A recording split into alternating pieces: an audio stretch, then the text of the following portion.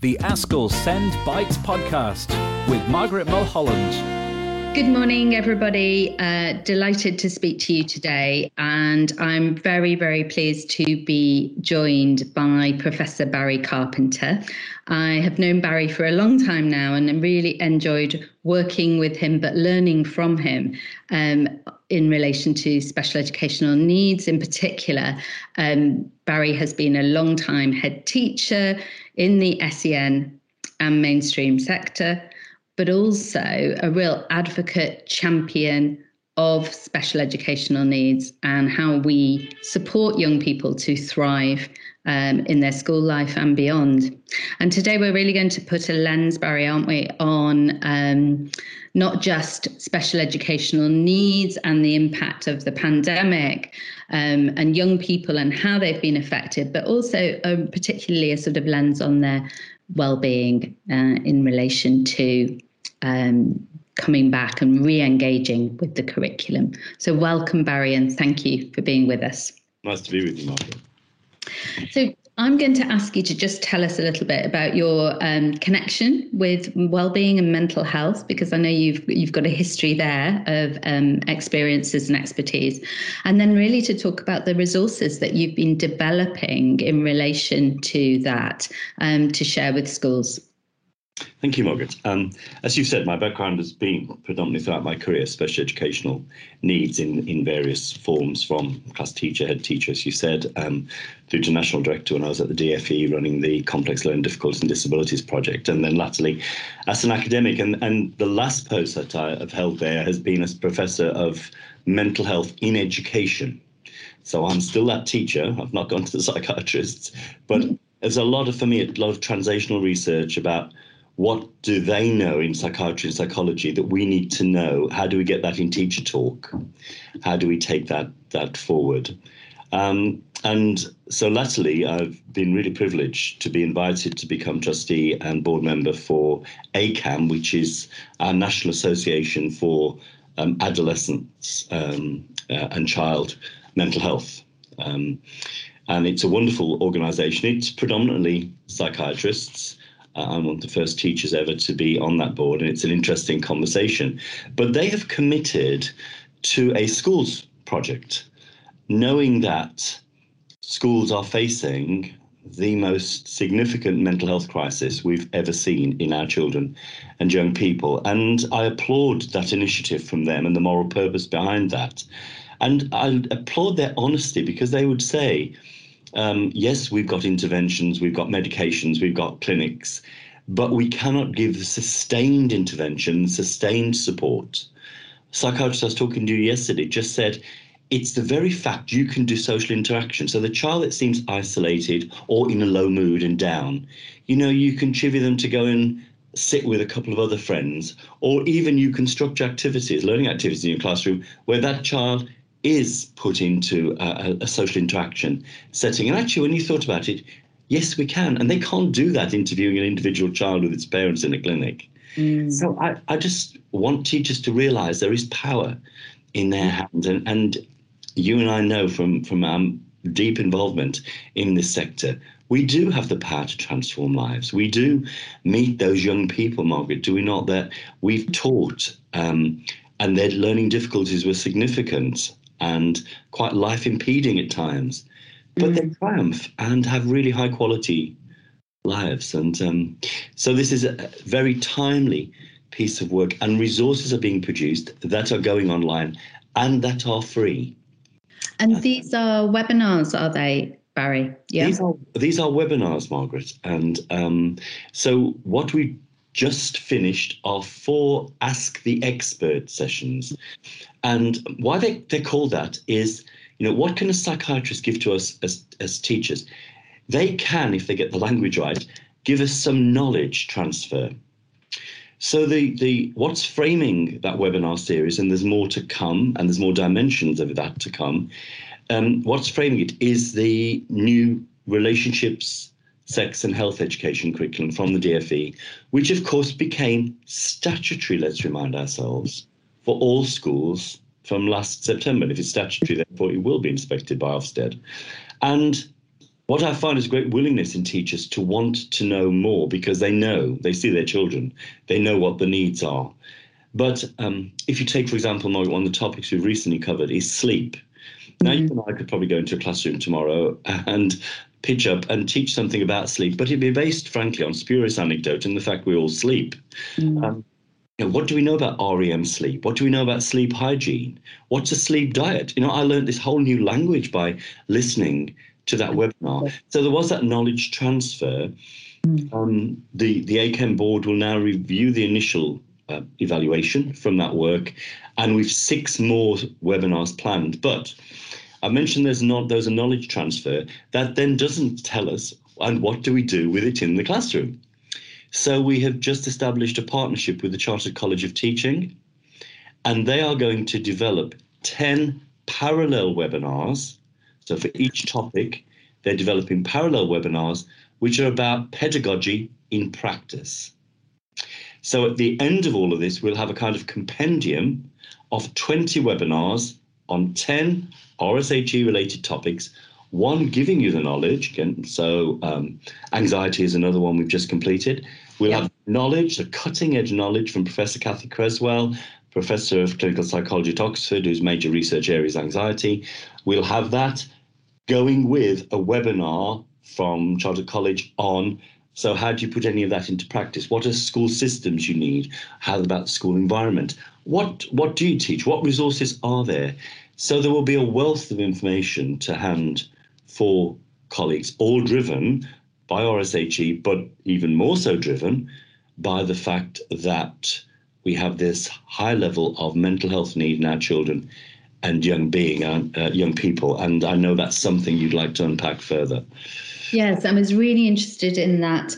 The notion of ask the expert first, we'll just tap into a little bit, because I was wondering, I've no doubt at all that school leaders and teachers are keen to know more, feel more confident about the support they can offer for sleep, for anxiety, and I think there's screen time as well, isn't there, in there?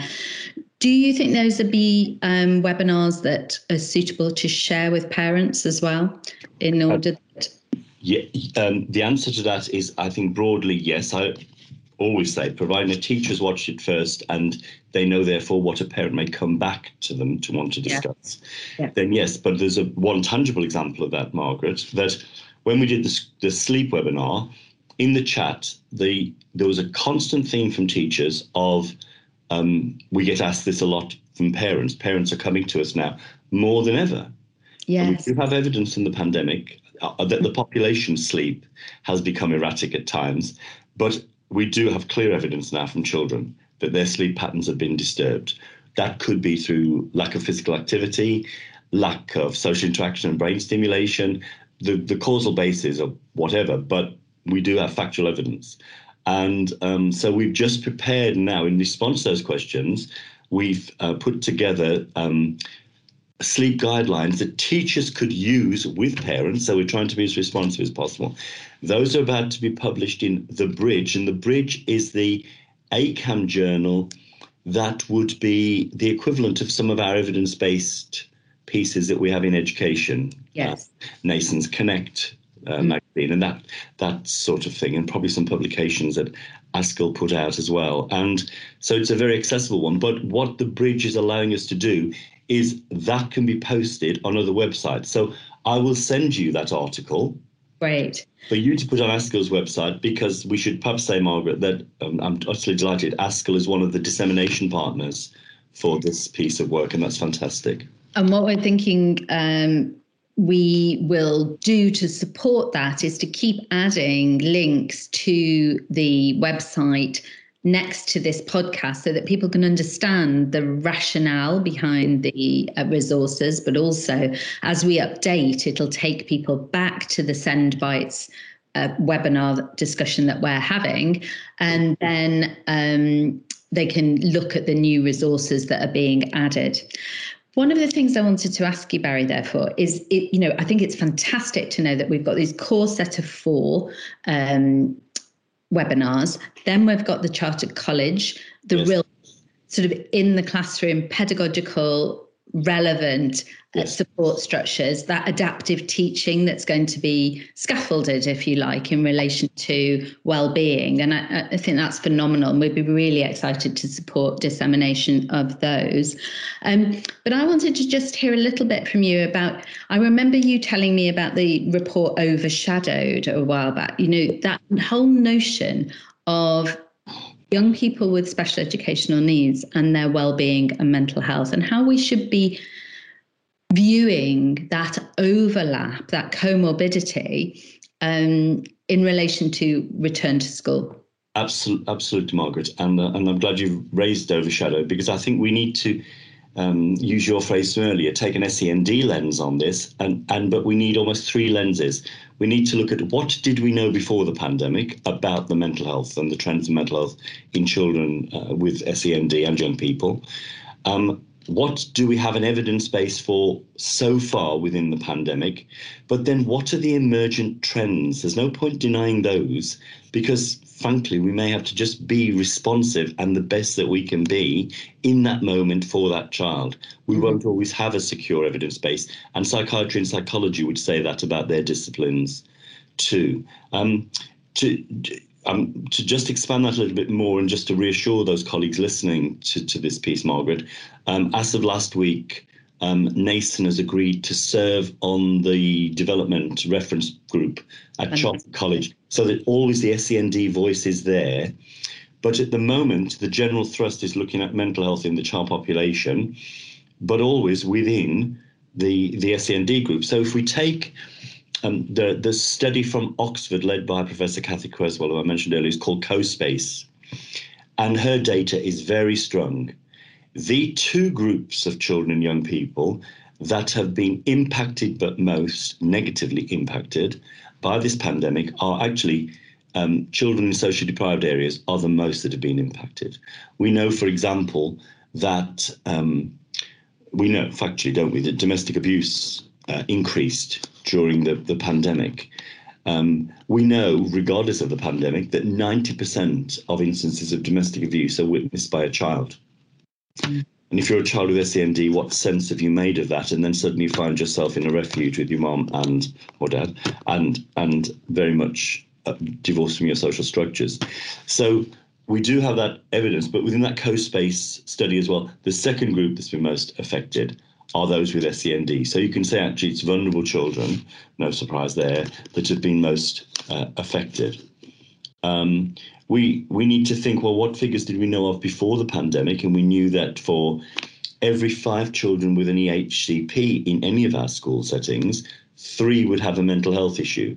Now, we don't have an update or a further drill down on that. However, I have been back at the DFE as expert advisor during the pandemic, and worked a lot with Professor Pratibha Chitzabizan, who is the NHS clinical lead on child mental health. And we would suggest that from all of the data trends that have emerged, that figure of 3 in 5 has to be at least 4 in 5.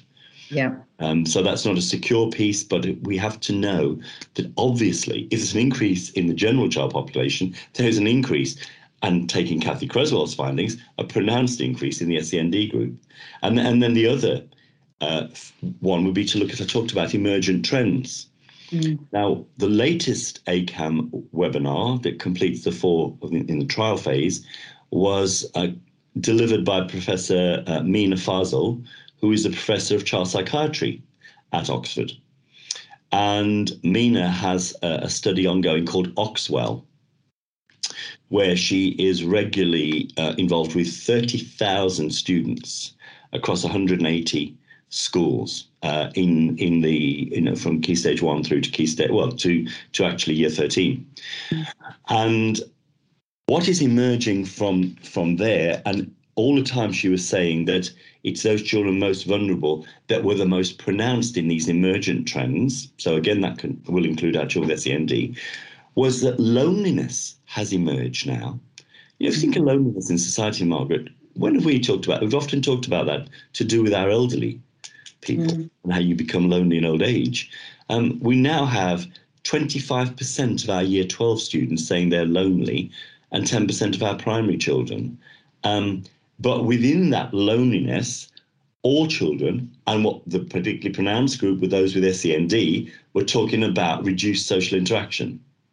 Absolutely, yeah. Through lockdown, Margaret, I interviewed a Year 5 child when I was preparing those children's books that I wrote during the lockdown period. And the little guy had a slip of the tongue. Instead of talking about lockdown, he talked about locked in. And I thought, hang on, you've got it. That is the child's definition of what lockdown felt like.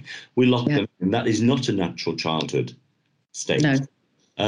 So loneliness is one trend. The other trend, Margaret, is bullying, which comes as no surprise. Again, particularly so for our vulnerable children. We had in excess of 50% of Year 9, 10 children, including those with SEND within the school, saying they did not feel safe in their school, in excess of 50%. And then the other factor is sleep. And we know from, there's an emergent study from King's College on children with autism, and the sleep disruption for children with autism, it's always a factor, but my goodness, it's become an accelerated factor. So fascinating stats there, really, and the thought that actually when we recognise this, don't we, and just in the day-to-day experiences and from conversations within schools on a regular basis since we've returned from lockdowns. However, I wonder whether that kind of notion of a child with special needs being, in a sense, misunderstood in relation to that well-being and mental health challenge. Thinking as a teacher that this is the autism, this is a nature of the of the condition, as opposed to the well-being being targeted for support. And I think, as you've been saying, these resources are intended for universal provision within classrooms and within RE, but also with RSE, sorry. But actually, how do we then build that more targeted support? We need this layer of recognition first and foremost, don't we? But perhaps also that very conscious and deliberate recognition that young people with SEND may well be struggling at a more accelerated sort of rate and level. Absolutely, Margaret. And I think what you've led me to quite naturally there is what I've given you are facts that are emerging that we need to know because we need that knowledge. But actually, all the time, we've got to say, how does this translate into learning? Yeah. And if we take those factors I've reported so far, all of those for our children with SEND, whose learning pathways are often fragile, are often fragmented, is the nature of what they are and who they are, but we know how to work with those and remove those barriers to learning, etc. But what we do need to acknowledge, therefore, is, I think for our SEND group of children, and certainly what I've written about, is how they're coming back to school disengaged, very much switched off. And it's ridiculous to start with just teaching a curriculum. We need to scaffold again how to learn. Yeah. Don't assume they've still got it, because they're not children with wonderful powers of retention. Otherwise, again, they wouldn't be what they are. We need to help them to reestablish those learning pathways. And also, if we look at the neuroscience around any of this, those are our children who will come back to school very anxious. Mom and dad, with all children, but particularly with the child with SEND who perhaps is a little more forgetful and less retentive, they're going to have to say, you have to wash your hands. Where's the hand sanitizer? They're going to have to remind them about mask wearing, about the 2-meter rule. And some of our children probably have learnt that very well now. And you're suddenly telling them to unlearn the 2-meter rule. They won't follow your logic. And I have seen in those classrooms I have been fortunate enough to visit recently, I've often seen what I call children who seem to be participating in the lesson, but are actually sitting there rigid with fear. Yeah. If you ask them what it is they've learned, they won't be able to answer you, because what's happened in that fear state is the cortisol level has been released in the brain. The anxiety has pushed that to the surface of the brain, and the cortisol has blocked the memory capacity within the brain. The anxious child is not a learning child. Absolutely. So one of our first interventions for our SEND children will be about our classroom environment, about our patterns of interaction. Can they actually learn again? What is a learning style, learning skills that are needed to achieve the tasks in that subject or in that primary classroom maybe, and visit those first of all? I really like that you've taken us there to finish it, because really it does come back to thinking about, doesn't it, that classroom environment, yes. relationships, and that level of creating that safety yes. within the classroom in order that the learning can then take place. But all those things, as you said before, are part and parcel of the purpose of the school environment, the teaching and learning, but just really having to emphasize and being explicit about the need for that capacity to learn to be established. So really an exciting focus, if you like, because so pertinent to the needs at the moment. We're delighted to be ambassadors for these new webinars, and they will be on the website with this podcast. So people will be able to click straight in, and we'll also have a generic link right back to the core website for the ACAMH. Yes.